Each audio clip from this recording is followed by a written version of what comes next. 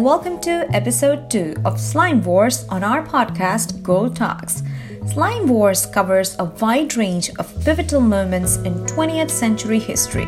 This massive epic is a semi-autobiographical, conspiracy-minded piece of science fiction populated by J. Edgar Hoover, Cold War spies, world-devouring slime molds, and otherworldly aliens.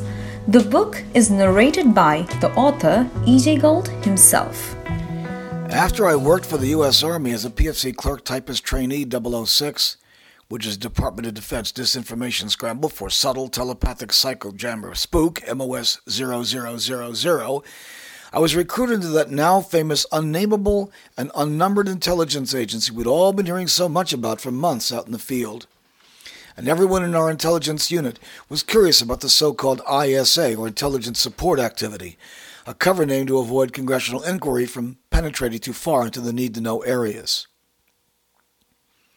Now, of course, there are hundreds of books about the ISA and other cover organizations burying super-secret intelligence units underneath their bureaucratic underbellies, although it has always been the most heavily classified pork barrel system in history. Hamlet's mate, a jet-black, long-haired Persian cat appropriately named Spook, was also given to me by Bob about a year later.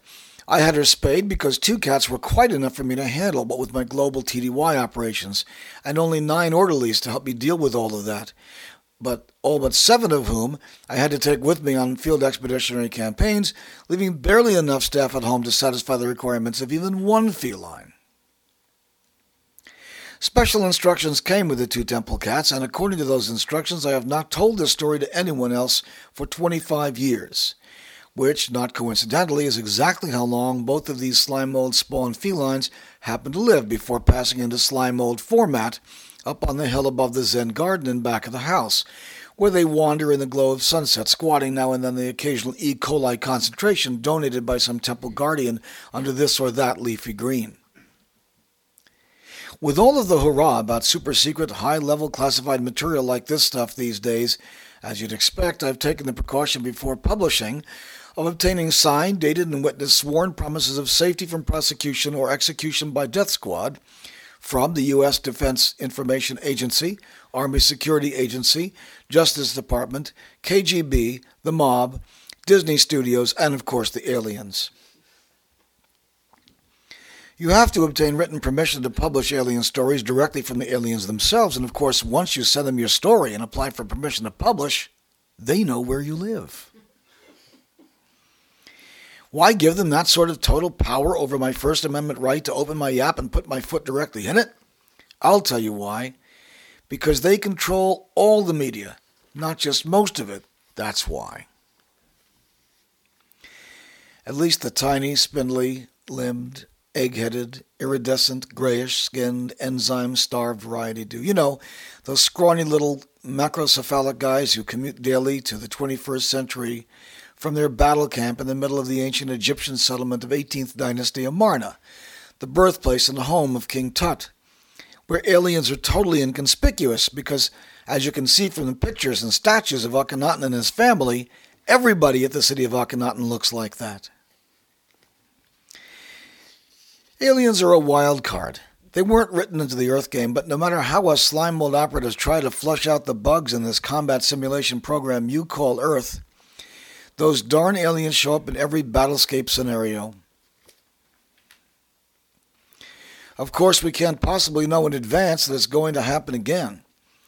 It isn't until the great mother slime mold back in the AD 37th century hits the run button that, like that elusive high-memory virus in your commercial human-engineered microprocessing chips, the darn aliens show up everywhere, and that's just after you thought you thoroughly expunged the entire system by hitting reset and reboot. But when you see them popping their huge gray heads out of every nook and cranny, and they start coming out of the woodwork by the thousands, you know then they haven't somehow come back. They just never left. My red slime mold tactical team has always been the deadliest foe of any alien, even so-called friendlies, of which there are darn few, and you'll understand why when I explain that the aliens always play on the side of the blues, the slime molds who want to save humanity, while I and my team are, of course, of the opposite persuasion. See, if you humans all die right down to the very last one, my team wins. So it's to my team's advantage if you have a giant global conflict that destroys every single one of you right down to the very last gasping, whimpering human, reaching out for some imaginary help that will never come, slowly dying on a rotting field of thoroughly irradiated corpses heaped up and flung down to the horizon as far and wide as the eye can see. If us slime molds can just arrange a big global nuclear storm when it melts the dirt and sand into a thin, glowing green glass protective shell, it would forever provide shelter to the billions of human and other animal bodies lying in a 23-inch stratum encapsulated underneath the high gamma man-made trinitite glass shell. It's only in this artificially formed nuclear greenhouse that all that is human can properly liquefy into that thin layer of bioplasma we call green goo, which happens to be exactly what the great mother slime mold requires, so she can incubate outward from a tiny spot on a compost can in a lower stairway all the way in the back of the downstairs service section of the White House Executive Mansion at 1600 Pennsylvania Avenue in Washington, D.C., and expand within a few short years to the fully conscious global entity she is today. Before you're too quick to thank the aliens for saving you from us red team slime molds, let me remind you that they work with the blue team, and that can't mean anything good for humanity. I guess the best way to explain what the aliens want and why you'd be better off dead if they get it is to tell you the whole incredible, hard-to-believe story exactly the way it happened.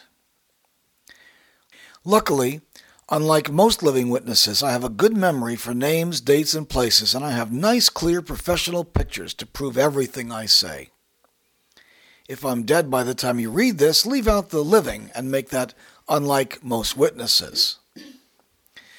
Of course, the aliens would do anything to stop me from producing this pulp film and to stop you from getting hold of it or talking about it after you've seen yourself in it and burned it to destroy the evidence.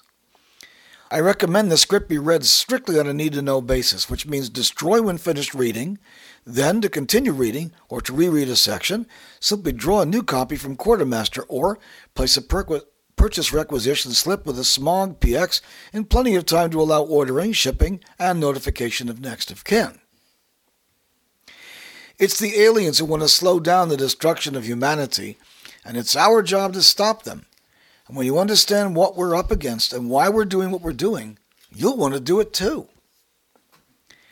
Aliens aren't hard to fathom. They're like any other farmers. They require lots of time, sun, rain, nitrogen-rich soil, and gently repeating seasons to assure them of plenty of humans and cattle for their grim harvest. So if you humans all died off in a single moment, as in full-scale nuclear exchange, they'd lose their crop, which is you.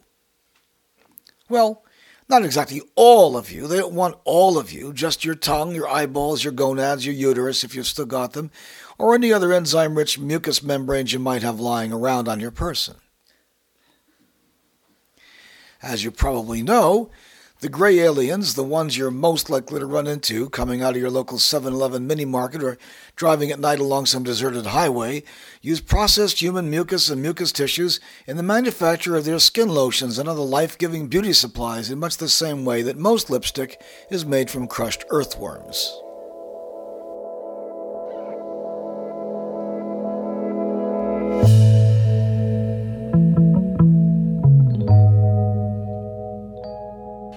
Thank you for listening to our podcast. Gold Talks is produced by Nishit Gajjar and sponsored by Jukebox Mind. Voice of E.J. Gold, courtesy of gatewaysbooksandtapes.com. For more information, visit idhhb.com. See you in the next episode. Until then, have a good one.